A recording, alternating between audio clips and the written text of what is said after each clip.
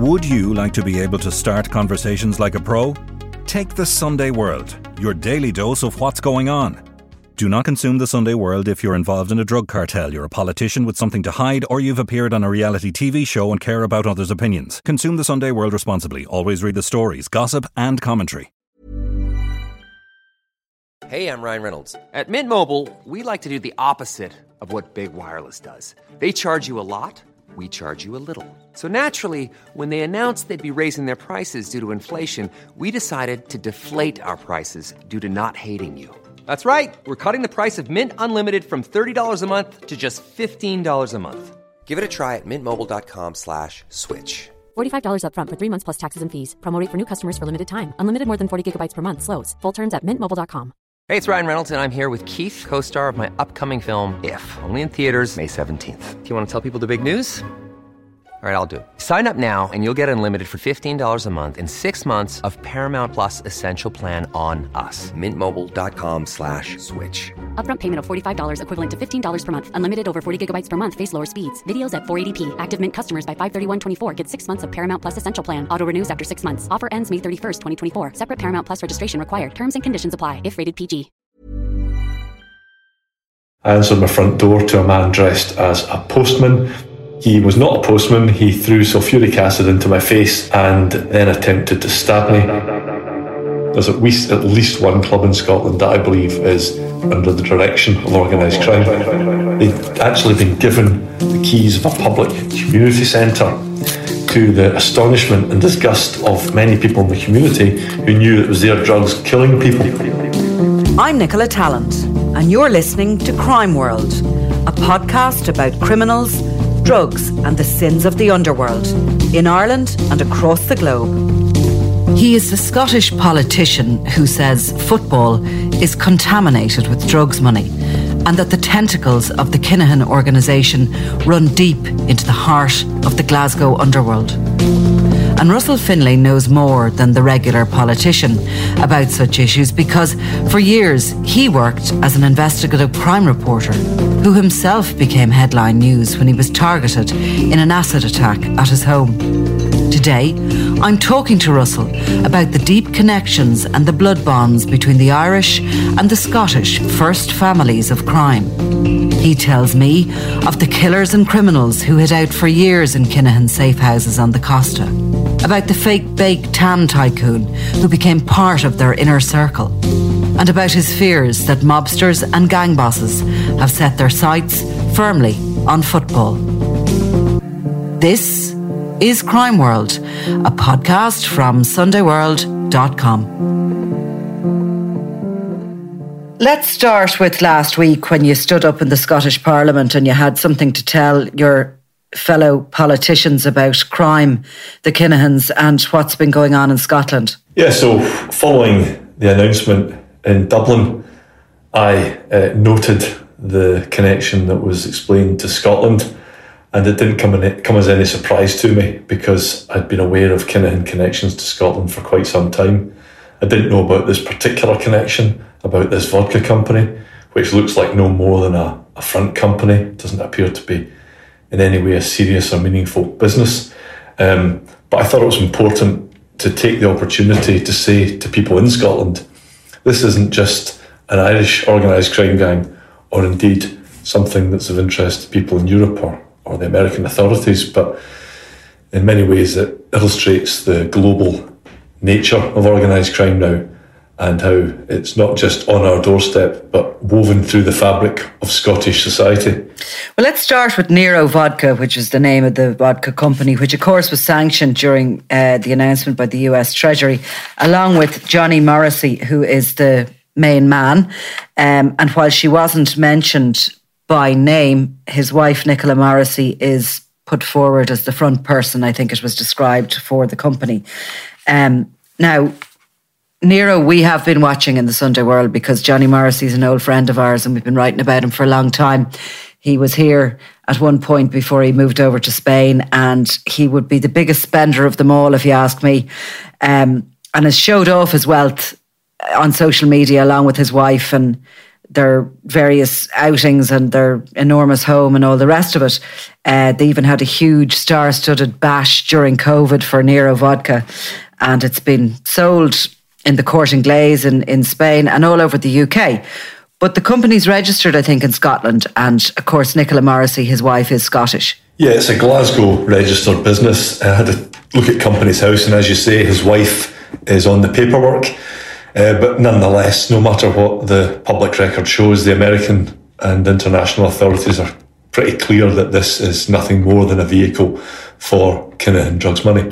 Yeah, and Morrissey himself was described as an enforcer for the gang, and this company of his, 80% of the profits of it, I think, were going to Daniel Kinahan, because he appears to have lost a couple of drug loads for him, or whatever the true story is there, I don't know. But irritatingly, maybe for the Scottish public, during hard times, they've been bailing out Nero vodka. Yeah, it was revealed about a week later that the UK government's furlough scheme had been applied for by somebody working for the company. We can only assume it's probably the man himself or indeed his wife. We don't know the exact sums. There's a sort of bigger problem around furlough, and I assume it's the same in other countries, where in the rush to get money out to support businesses and support jobs, that was exploited, and fraudsters saw some rich pickings, and unfortunately people like that also seem to have helped themselves. Now, Nero Vodka also had sponsored a football team in Scotland, and I think you raised concerns that we all know now about the Kinahans and the influence of organised crime in boxing, but that this was also infiltrating into the football world as well. Yeah, there's a bit of an overlap, I think. I mean, boxing has always been associated with criminality. Going way back, I was aware of a boxing promoter in Glasgow, or more than one, who are effectively what you would term nowadays as organised criminals. But football in Scotland has also got a serious problem, in my opinion. And it's, I suppose, at two or perhaps three main levels. One is the ownership of clubs. There have been a number of clubs over the years identified as having been influenced or part-owned by organised criminals. It's not always immediately obvious. The company house records don't always put it on neon lights. It's usually done with front people. But that is something that remains a problem. There's at least one club in Scotland that I believe is effectively under the direction of organised crime. And the other two issues are the world of football agents. Now, I'm not saying agents always had a great reputation, but we've seen a number of organised criminals in Scotland deciding to target young footballers and make a lot of money out of them through transfers and through their earnings, because it doesn't take very much in terms of selling players, especially to the English market, where you can get a serious amount of money. Just last week, a newspaper here identified, or rather couldn't identify, but at least identified an individual, without naming him, who was heavily involved in the football transfer market and is facing organised crime charges. So that's another element. And 12 months ago, the Scottish Government, along with the police and along with some of the clubs, produced a video warning players of this phenomenon of the gangland, agents. And what I asked the Justice Secretary in Parliament is, that's great, hats off for this video, but what's happened since? And unfortunately, I've not really had any kind of meaningful answer. And I suppose, just going back to the 3 points about football, the other one is around the betting market. There's been suggestions over the years of organised crime influencing certain players, certain events, in order to make money from gambling. Your comments in Parliament didn't go down too well, I noticed. You were sort of not silenced, but you didn't see people standing up behind you and having your back, which is sad, really, to say the least. But I don't usually have too many politicians. In actual fact, I think you're the first politician to be interviewed on Crime World. So just to set the scene for people, the reason why your comments, I think, hold a lot of gravitas. And why we have you on here is largely because of your previous life. You're not a politician very long. In the near past, you were, of course, a crime journalist. And you got out of that game because of a very serious incident that happened to you in 2015. Yeah. Well, I was a journalist. Some might call me the Scottish version of Nicola Tallant. I don't know. I wouldn't want to be so presumptuous. But like you're a journalist, and I reported extensively on organised crime, but also other things. And then it becomes a bit of a snowball effect. And one thing I think, go back to your original comments, and I'll come back onto what happened to me in a minute, but I think journalists, yourself and others who have pursued the Kinahans and people like that, deserve great credit, and they don't always get that. I think the authorities can be a bit sniffy towards journalists who put a spotlight on what could be deemed to be their failings and not being able to stop these gangs sometimes. And I think there's also a bit of snootiness towards certain types of publication, red top tabloids. Now, they're not perfect, but they do a sterling job in exposing really unpleasant individuals who cause absolute misery in the communities that the people who read these publications live and know fine well what's going on. So that's worth saying. And what happened to me in 2015, having written extensively about a lot of these different organised crime groups in Scotland, I answered my front door to a man dressed as a postman. He was not a postman. He threw sulfuric acid into my face and then attempted to stab me. My 10-year-old daughter came downstairs to see me fighting with this guy on the doorstep. The guy had lost control of his knife, which probably saved my life, and he also managed to see his getaway driver disappearing over the horizon. By this point, neighbours were alerted and the police came, and I handed the guy over, and he's still doing his time for that. He is a sort of well-known thug. He's stood trial for a murder and got a not proven verdict. He's got a track record of using guns and other violence. And he, I believe, I wrote a book about that experience, and I identified what the cause of that was. And the individual in question is connected to the Lyons family. Not that, as the book says, they directed what happened to me, but that is one of his strong associations. So I don't want to linger too much on that, because I'm sure it's not something you particularly like talking about, but you were just pottering around your house and there was a knock on the door. You had no warning whatsoever that there was any threat against your life. Yeah, I mean, I spent 25 years with my photograph not even being in the public domain, because I was very conscious of the fact that I wouldn't want to be out and about and be known in any way. It was a deliberate decision. So someone had done some serious research. I think, they use tracking devices. They can ping your mobile phones. I don't know if they still can do that, but they can plot people. They'd done some recon. It turns out the hitman had been under police surveillance because he was also wanted over the shooting of a rival drug dealer outside a primary school in Glasgow. And the door went, and as I say, the fact they'd gone to the lengths of dressing as a postman. But he gave everyone a right good laugh in court when he said that I'd been trying to blackmail him, and he turned up on my doorstep without any keys, without any money, dressed as a postman, and I had ambushed him. He didn't know where I lived. He just kept wandering the streets until he found out where I lived. So, this was his defence in court. And while I can laugh about it now, you do wonder what if a jury falls for this nonsense, and thankfully they didn't. But yeah, I mean, it was an extremely serious incident, and I didn't actually get out of newspapers because of it. The newspaper game in Scotland, a bit like in Ireland, I'm sure, is tough. It's a tough environment. I left, parted company with my then employers, and did some freelance work, but frankly struggled to really make ends meet. I'd already explored the possibility of getting involved in politics for a number of reasons, not least the whole issue of criminal justice in Scotland and record drugs deaths, and what I see as being some serious failings over the years, and being able to address that properly.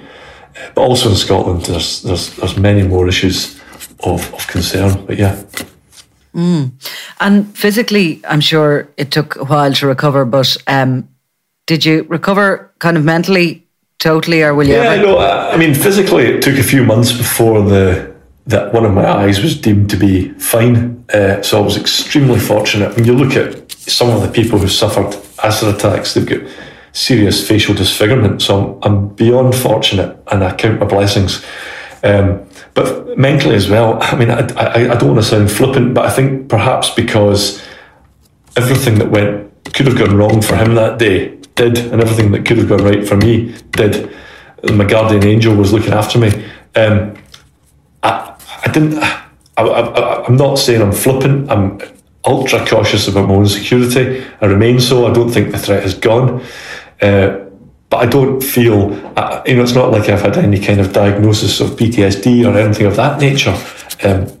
So I've just extremely good fortune. I think, funny enough, actually, people who go into crime journalism have got some sort of coping skills or abilities to deal with a bit of stress. I just think that's part and parcel maybe of what you need to actually stick with it at all. Yeah, I mean, I read a book review of the book about the acid attack, and some critic was having a pop at me because I didn't appear to be taking it seriously enough. So, yeah, you're perhaps expected to react in a different way and be broken into pieces. But, I was angry and I felt like I'm not putting up with this.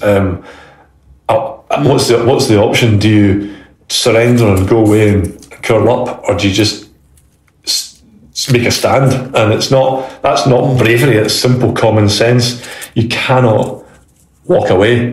It's not to be reckless or take a gamble with your own welfare, but it was really the only option. Yeah, it's a very difficult situation.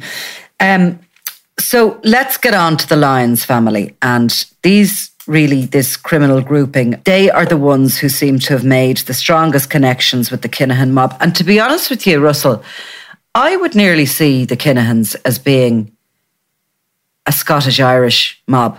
I always have, for a long time. I think that the connections are so strong, and I think that they've always had one another's backs, the Irish and the Scottish, out there when they were kind of becoming what they are today, but when they were becoming that mafia, over the years, there was always talk of the Scots and the Irish working together, and, there's a lot of cultural reasons the Scots and the Irish maybe feel connected, and maybe that filters down into the underworld too. Yeah, I mean, it is interesting, and it's interesting to hear you say that they're almost one entity, and it doesn't really surprise me. The first awareness I had, I think, of that meaningful connection, there were two kind of dominant gangs in Scotland who were battling for control of the sort of street markets, and it reminds me a bit of the Kinahan Hutch narrative, if you like, in Scotland with the Daniels and the Lyons, which sounds very biblical. And 21 years ago, the sort of upstart Lyons, as they were then, stole a stash of cocaine from a house. In the grand scheme of things, it was nothing, but the Daniels decided to hit back, and they drove them from the local area in North Glasgow. Where I became particularly interested in that wasn't so much the drugs war that had broken out, but it was the fact the Lyons at that point had courted local politicians in Glasgow. They'd courted certain police officers and used them to help legitimise themselves. They'd actually been given the keys of a public community centre, to the astonishment and disgust of many people in the community who knew it was their drugs killing people. And that was my real interest. So the Lyons and the Daniels were, tit for tat violence. And this really got serious in an incident, I think it was about 2007, when the Daniels got hold of British Army weapons that had been sold to them by serving Scottish soldiers, and went to an MOT station. It reminds me a little bit of the weigh-in bloodbath in Dublin, not to quite the same extent, but they turned up, two of them with proper military firepower, and shot 3 people, only killing one, surprisingly, a member of the Lyons family. Not long after that, the Lyons, I think, it was kill or be killed. I think there was no truce likely, and there were sporadic outbreaks of ever more extreme violence, including, for example, shooting people outside of schools where there's young children. And when it came to a kind of a turning point, the biggest single moment perhaps was the murder in 2010 of a Daniel associate called Kevin Carroll. He was shot dead outside an Asda supermarket, and the person who did that almost immediately fled to Marbella, to the Costa del Sol, along with Stephen Lyons, who was one of the people who'd been shot in the MOT station a few years earlier. Stephen Lyons being the kind of boss, if you like. And I don't know how it happened, but, you know, the Costa del Sol's a bit of a criminal's playground, and the Lyons either inherited or formed an allegiance with the Kinahans. Fast forward a few years, and Patterson, the hitman, William Patterson, he spent many years on the run. He was subject of the usual wanted posters and so on. And rather embarrassingly, he was never caught. He just decided that, having fathered a child with his long-term partner while on the run, he would hand himself in because he reckoned he would be acquitted of the murder of Carroll, which he wasn't. He's now been convicted of that. But what that seems to have sparked was a chain of events where the Lions, from being on the back foot and effectively having had to flee Scotland, were now in the ascendancy. They had this sort of Kinahan backing, if you like, but they also had the drugs importation on a vast scale. It's all very well controlling the streets, but it's half the problem is getting it regular, safe, consistent supplies in, and so it's a quid pro quo, I suppose. The Lions could give them access to Scotland right across the central belt, Glasgow to Edinburgh, and they were having control of that the wholesale contacts is deeply important to keep the power. So they were coming up young, and they decided that they were going to ingratiate themselves within community groups. You said they were looking to get involved in local community group charities, or what was it that they were trying to? Well, the father, who was, by all accounts, a wannabe sort of failed gangster, he had been the subject of some violence and had to move to this community. This sort of predates witness protection schemes and the like, but he was known as a grass. He was just a kind of bit of a tragic figure, and he seemed to have this idea that his sons would be proper gangsters, and you know, he didn't just nurture them in that lifestyle and that world, but also their friends. And it's pretty tragic because a lot of these kids will have come from broken homes and had no opportunities in life. And the father, Eddie Lyons, I understand he's quite a persuasive and quite a charismatic individual. He managed to persuade the local police that he was a good guy. He managed to persuade the local Labour councillors that he was a good guy. One of them invited him to the opening of Parliament one session. The community centre was lying open, as is often the way with local authorities. It costs money to run these places, so if you've got a community group willing to take it on, and you know, that's one less headache. So that's what happened. But for years, there was a number of really, really brave fathers in Milton and Glasgow who I've got the utmost respect for, because they were disgusted that the police and the politicians were legitimising an organised crime group in their community. And not only did they get ignored by the authorities for years, but they were smeared and bullied, and you know, it was really, really disgusting what happened, and it's never really been fully explained or apologised for. Eventually, what prompted the eviction from that community centre was following the MOT station shooting. When you've got parents saying kids aren't safe here at this community centre, and then just half a mile away, there's a triple shooting using British Army guns as part of what has become a massively escalating drug war. They could ignore it no longer and finally evicted the Lions. And of course, the significance of that kind of behaviour, while it's small, tentative local steps, it's trying to break into the establishment essentially and to have influence. And that's what these criminal gangs do. And that's the kind of the darker side of them, really. And when they start moving into, it's like we're talking about, they're moving into sports, they're moving into influence those areas, and it's giving them credibility, and it's giving them this ultimate legitimization of what it is they're doing. And that's really why it's important, I think, to report on them and to, stop them on their way up, because they could obviously go further than that. The first kind of indication we have that Stephen Lyons is moving with the Kinahans is around 2006, when I think there's a report that he's with the Kinahans in the Costa del Sol, which is the seat of their power at this stage. And Christy Kinahan has established himself as a massive big wholesaler in Europe. His son Daniel is down on the Costa along with Christy Kinahan Jr., who's also been sanctioned. And they have a kind of a mob of their childhood friends down there with them, working in cell structures. They're bringing cannabis in from Morocco. They're mixing with the various suppliers of cocaine, and they're becoming bigger and bigger and more influential.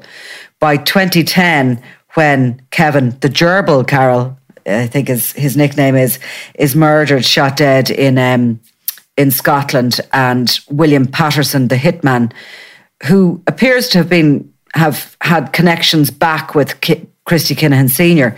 By the time they kind of go to Spain looking for refuge, the Spanish under Europol have told us that the Kinahans have been shut down. They have gone in under Operation Shovel.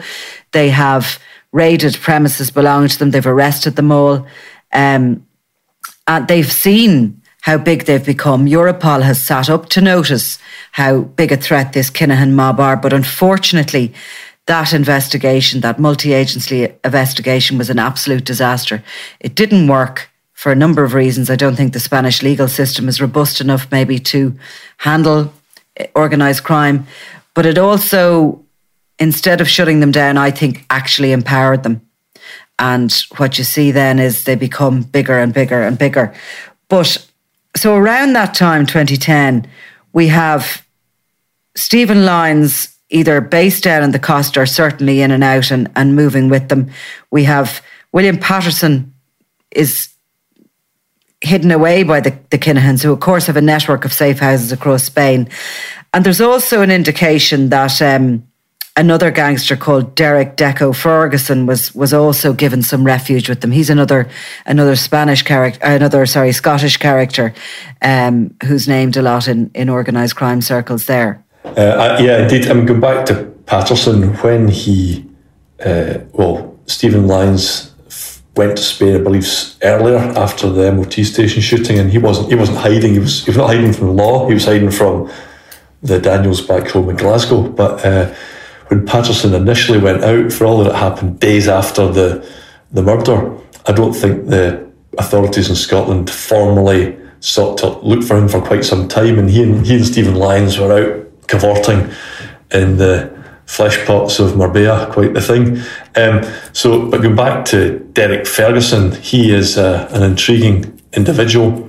He's a highly dangerous, low-watt thug from the north of Glasgow. I can't remember what height he is exactly, but he's pretty diminutive. I think he's got part of his ear missing, and he's got a nickname, the One-Lug Thug.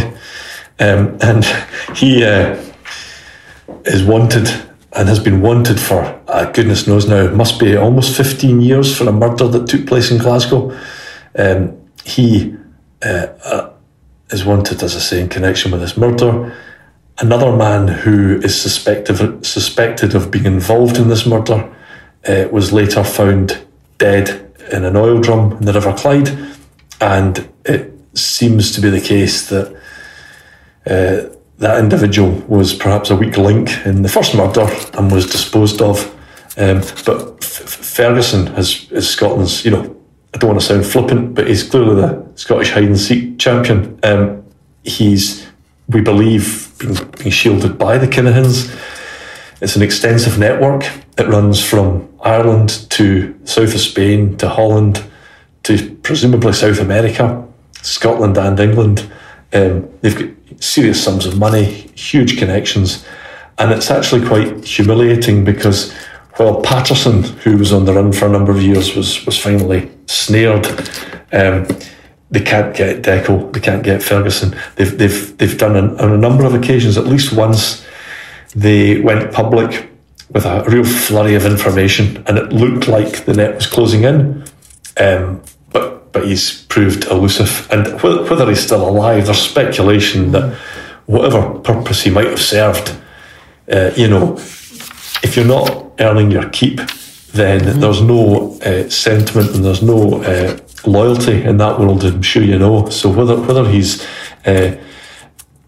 serving a purpose somewhere or whether he's been disposed of is anyone's guess. Mm-hmm. So moving on from about 2010, and I think another significant moment in the Scottish-Irish criminal connections happens when in 2017 a lady called Sandra Vaughan appears as the buyer of MTK, the gym that had been set up in 2012 by Daniel Kinahan and Matthew Macklin in Marbella, following the Regency attack in Dublin and all the trouble that went with that. Kinahan pulled out and sold up to this lady in 2017. Now, you, like I, realised that she was not unfamiliar to gangland territory. I think both of us had encountered her in the previous years, connected somewhat, although she certainly doesn't have any criminal convictions. She's somebody who seems to have been floating around the Kinahan and Scottish network for a long time. Yeah, she is an intriguing character, and perhaps it's a bit of chauvinism on my part. There's an assumption that the men run the show, but she's clearly been at the epicentre of a lot of this stuff for many years, and clearly she's there because she's serving a very useful purpose. It's worth adding that she's known as Sandra Vaughan just now, but how people in Scotland would have known of her was Sandra McClumpha, which is quite a funny surname in many respects. But and I'd actually forgotten. I'm sure you're the same. When you look back at some of the things you've written and the connections, you forget that you've perhaps made at the time. And there was a very high-profile Scottish drug dealer who operates at a sort of international level, and whose name I can't say just now because he's subject of ongoing proceedings. But going back 10 years, McClumpha, as she was then, her former partner, a guy called Kevin Kelly, was abducted in Marbella and spent 48 hours being subject to all sorts of gruesome torture over what may or may not have been a drug debt.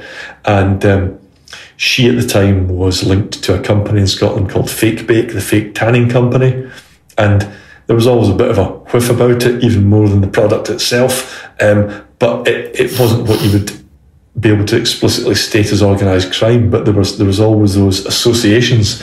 So I think the first time I realised that McClumpha and Vaughan were the same person was when the BBC Panorama did their thing and showed the central role she was playing in the Kinahan's boxing empire. And as it happens, around about 2017, when this was all going on and they were moving the furniture and changing ownership, I did a story about the Kinahans opening a gym in Scotland.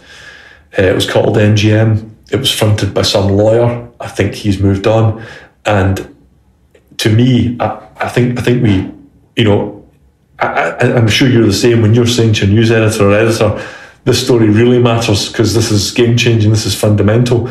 It was being able to prove demonstrably and clearly that the Kinahans were actually having a physical footprint in a Scottish community, and it was not long after, of course, the Dublin weigh-in bloodbath at the hotel. So it had that kind of seriousness that I think people understood at the time. And MTK, formerly MGM, but later MTK, under her stewardship, they really grew in Scotland. Yeah, I mean, at the time they appeared to be a boxing gym with deep pockets, and there are, as I said earlier on, there's a lot of organised criminality in and around boxing. But what I perhaps didn't appreciate again until what you were doing and what others were doing is showing how Daniel Kinahan took what could have been, I suppose, a bit of a hobby gym thing, a bit of a vanity thing, maybe a way of being involved in boxing. And clearly they wanted to kind of own boxing. They wanted to almost apply the organised crime ethos and take over to the world of boxing. And so it took me a while to appreciate how big they'd become. And in that time, they've hoovered up your Tyson Furies, and in Scotland right now, Joshua Taylor, who's a very well-respected boxer, world champion, he tweeted not so long ago his admiration for his advisor Daniel Kinahan, a tweet that since the American sanctions has been deleted. And I'm not suggesting wrongdoing on Taylor's part, or indeed in the part of any young boxer who finds themselves in this insidious position of being on the books of particular organisations, because very often these guys will be getting carrot and stick. They'll be getting the carrot of financial lure of big money, but also there's no doubt that there'll be elements of menace. We saw Barry McGuigan very bravely speaking in the Panorama. I mean, great respect for what he did with standing up and being counted.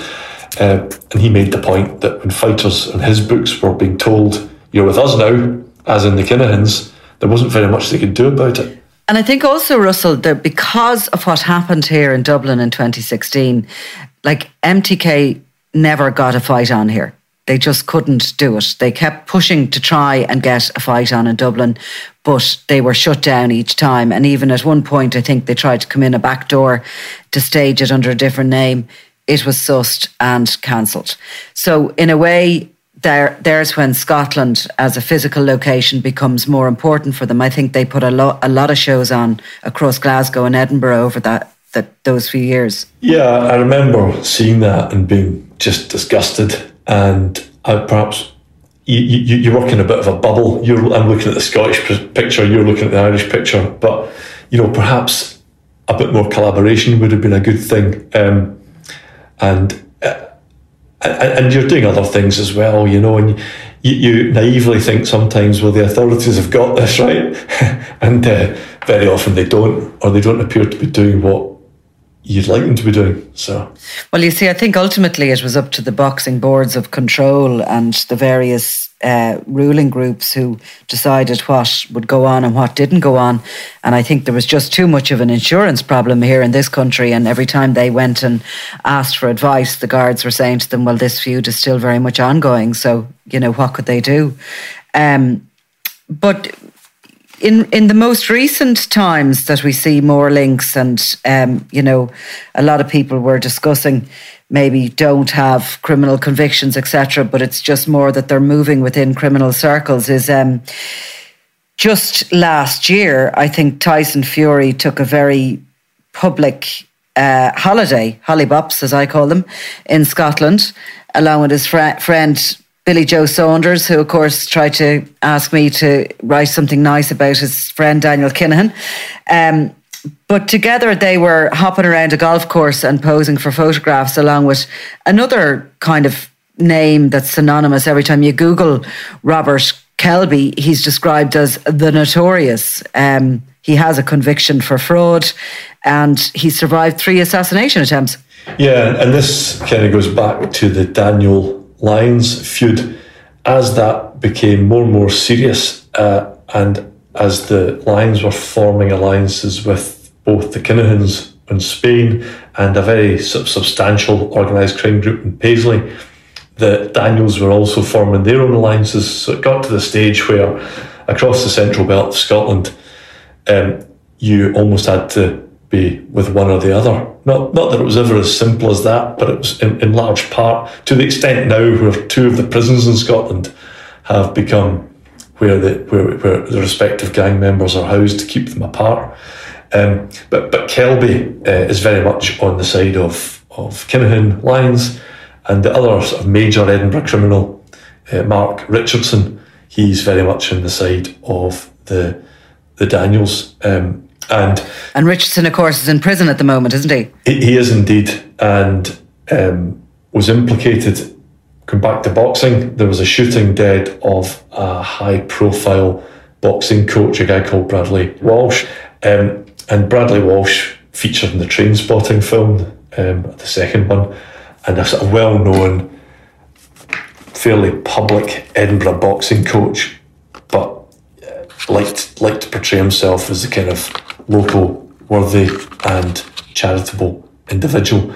So going back to Kelby, he for years was kind of under the radar, and you had to be careful what you wrote about him. He only had a conviction for fraud, as you say, but in the past couple of years he's become more emboldened. He's putting himself out there. He's clearly not too bothered about these photos being in the public domain. There was one just a few weeks ago where he was at some boxing event posing with one of the Gallagher brothers out of Oasis, for example. So yeah, he's part of the scene with Tyson Fury. I think at the time, when he must have been questioned by some media in Scotland, he put himself up on his social media as the commercial director of the talent team for both Tyson and Billy Joe Saunders, whether that was just his way of having a bit of a joke or not. But it's just, again, somebody else sort of intermingling in that world of boxing and organised crime.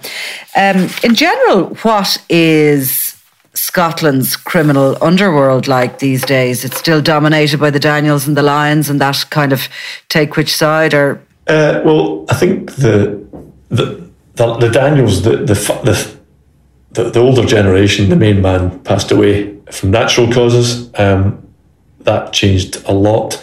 It kind of frustrates me because you don't want to glamorise these people. And I know it's almost a bit of a side effect, even when you don't mean to. It can be a consequence of that, and sometimes they seem to bask in it a bit.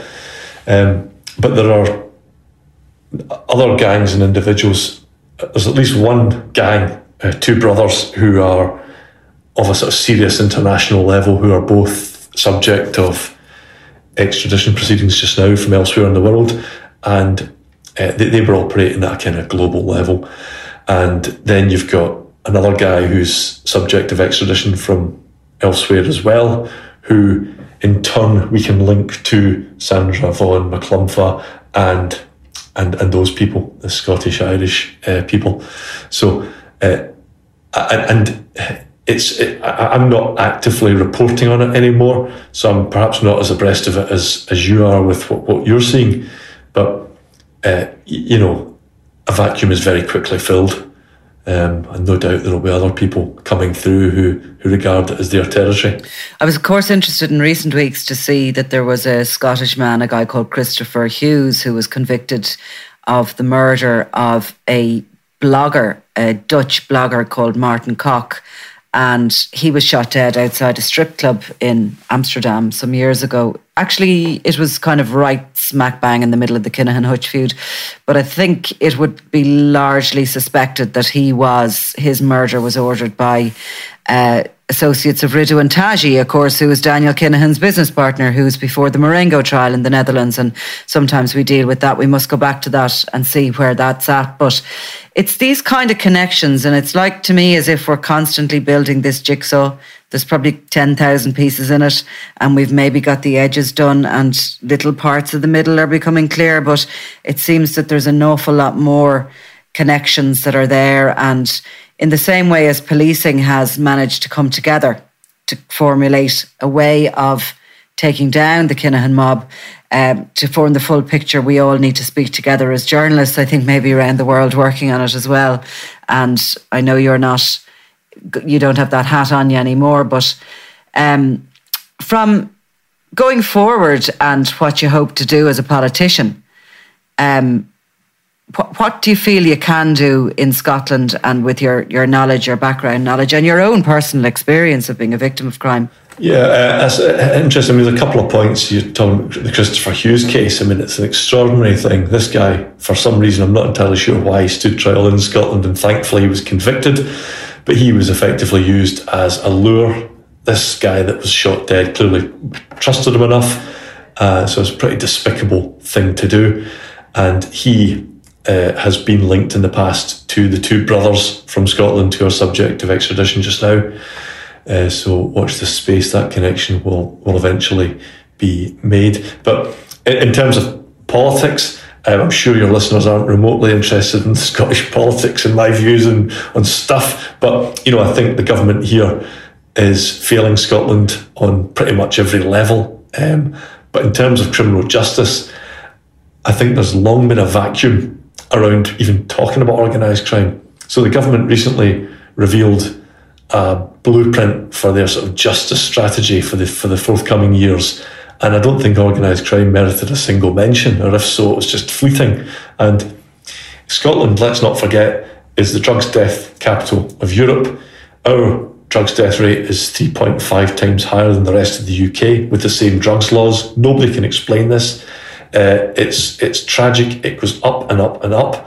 And these people make an absolute fortune from it. They're sitting in Dubai, they're sitting in Marbella and profiting from killing people in our poorest communities. And I think the Proceeds of Crime Act, which is 20 years old and was inspired by the murder of Veronica Guerin, has failed. It's not to say they've not taken serious sums of money, they have, but it's the tip of the iceberg. I can go down the streets of Glasgow and look at businesses and look at individuals, and you just know it's organised crime. It's as I said at the outset, it's through the fabric of society. And I think the police know this stuff. They know exactly who's who. So what's the problem? Why are the courts not more have greater power? Why is the Proceeds of Crime law not able to do more harder and faster than it is? I think just that there's a lot to be done. And even just talking about it, standing up in Parliament, saying something, and it's a clip and it's online, and it fuels that kind of conversation in itself is worthwhile. Because if you're not talking about it, no one is. And I think what the Americans and the Irish authorities have done with the Kinahans is absolutely brilliant, because it takes it away from the kind of periphery and puts it slap bang, and it takes it from the Sunday Mail and the Sunday World to the New York Times and the BBC, and that's good, because it puts pressure on not just the authorities but the white collar enablers. I'm sure where you are, you could identify the lawyers and people of that nature who are happy to legitimise and enable these people, and I think they should be subject to the strongest possible action as well. And I was in court recently in the UK in Islington, where Thomas Bomber Kavanagh was convicted and sentenced to 21 years. He's the Kinahan's main man and has been in Birmingham running their drugs and guns through England and into Ireland. But I noticed at the end of the case, the judge issued proceeds of crime proceedings as a matter of course. And it seems to be every time there's a criminal conviction, a proceeds of crime case follows, which is slightly different to here. Here, we're proactive. The Criminal Assets Bureau are going out after them before maybe they have a conviction. They're going after them and asking them to explain, as opposed to in the case in the UK, Kavanagh was asked to file a list of his global assets. I mean, I'm sure there's some policing overseeing that, but I wouldn't be asking a criminal to do anything honestly in a million years. That's just not their makeup. But I think probably the point of it is the investment and the political will in it in the UK and in Scotland to give the resources to the likes of the assets recovery agencies, which are actually disbanded and now within the NCA in the UK. I think the legislation isn't strong enough. And I think the Scottish authorities got their fingers badly burned. When it first came in, they went after an individual proactively and entirely on a civil basis. They didn't have anything to prosecute him on, but he had no means of explaining his vast wealth and assets. That turned into a 10-plus year court saga in which the legal aid bill eventually dwarfed the proceeds that had been identified. And I think it exposed the inability of the legislation to, in the balance of probabilities, go after people's wealth. And it became more of someone's been convicted, right? we said you've made X. Although just this week there was one where the authorities said this individual had made hundreds of thousands of pounds, and the proceeds of crime was for £1 because they couldn't find any assets.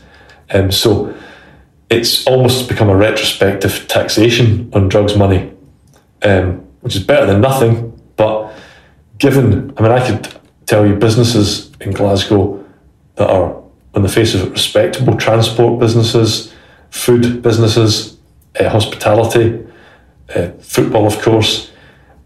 You do wonder why are they not much more aggressively going after these businesses, because it's drug money. That's what underpins it all. It is, and it usurps every other finance, and even money being pumped in from government resources into policing. The drug money, as we can see from the Kinahans, being worth $1 billion. And of course, it's the users of these drugs that are empowering these guys, and that message is slightly forgotten sometimes in the whole scheme of things. Yeah, I think in Scotland, the government here have decided, such as the drug death crisis, that it's to be treated as a public health issue primarily, and that makes a lot of sense. Nobody really disputes that. There's no point in prosecuting a heroin user and the revolving door of court and prison. To what end? It's about treating the root cause and helping people get off drugs and giving people opportunities that they don't get involved in drugs in the first place. But my worry is that in Scotland, it's not either or, but it's almost as if the government are putting all their eggs in that basket, and the organised criminals aren't going to go away. They're just going to keep the business coming and find all sorts of new ways to beat the system. And you should be doing both simultaneously. There's a UK-wide policing operation called ADDER. I think it probably gets it right, because I can't remember exactly what ADDER stands for. It's an acronym, but it's about both treating individuals and communities that need the help, but also coming down hard on the gangsters, which is absolutely vital. Absolutely. Well, Russell Finlay, thank you very much. Thank you. You've been listening to Crime World, a podcast from SundayWorld.com, produced by Ian Mullaney and edited by me, Nicola Tallant. If you like the podcast and love true crime, why not download the free SundayWorld.com app for lots more stories from Ireland and across the globe.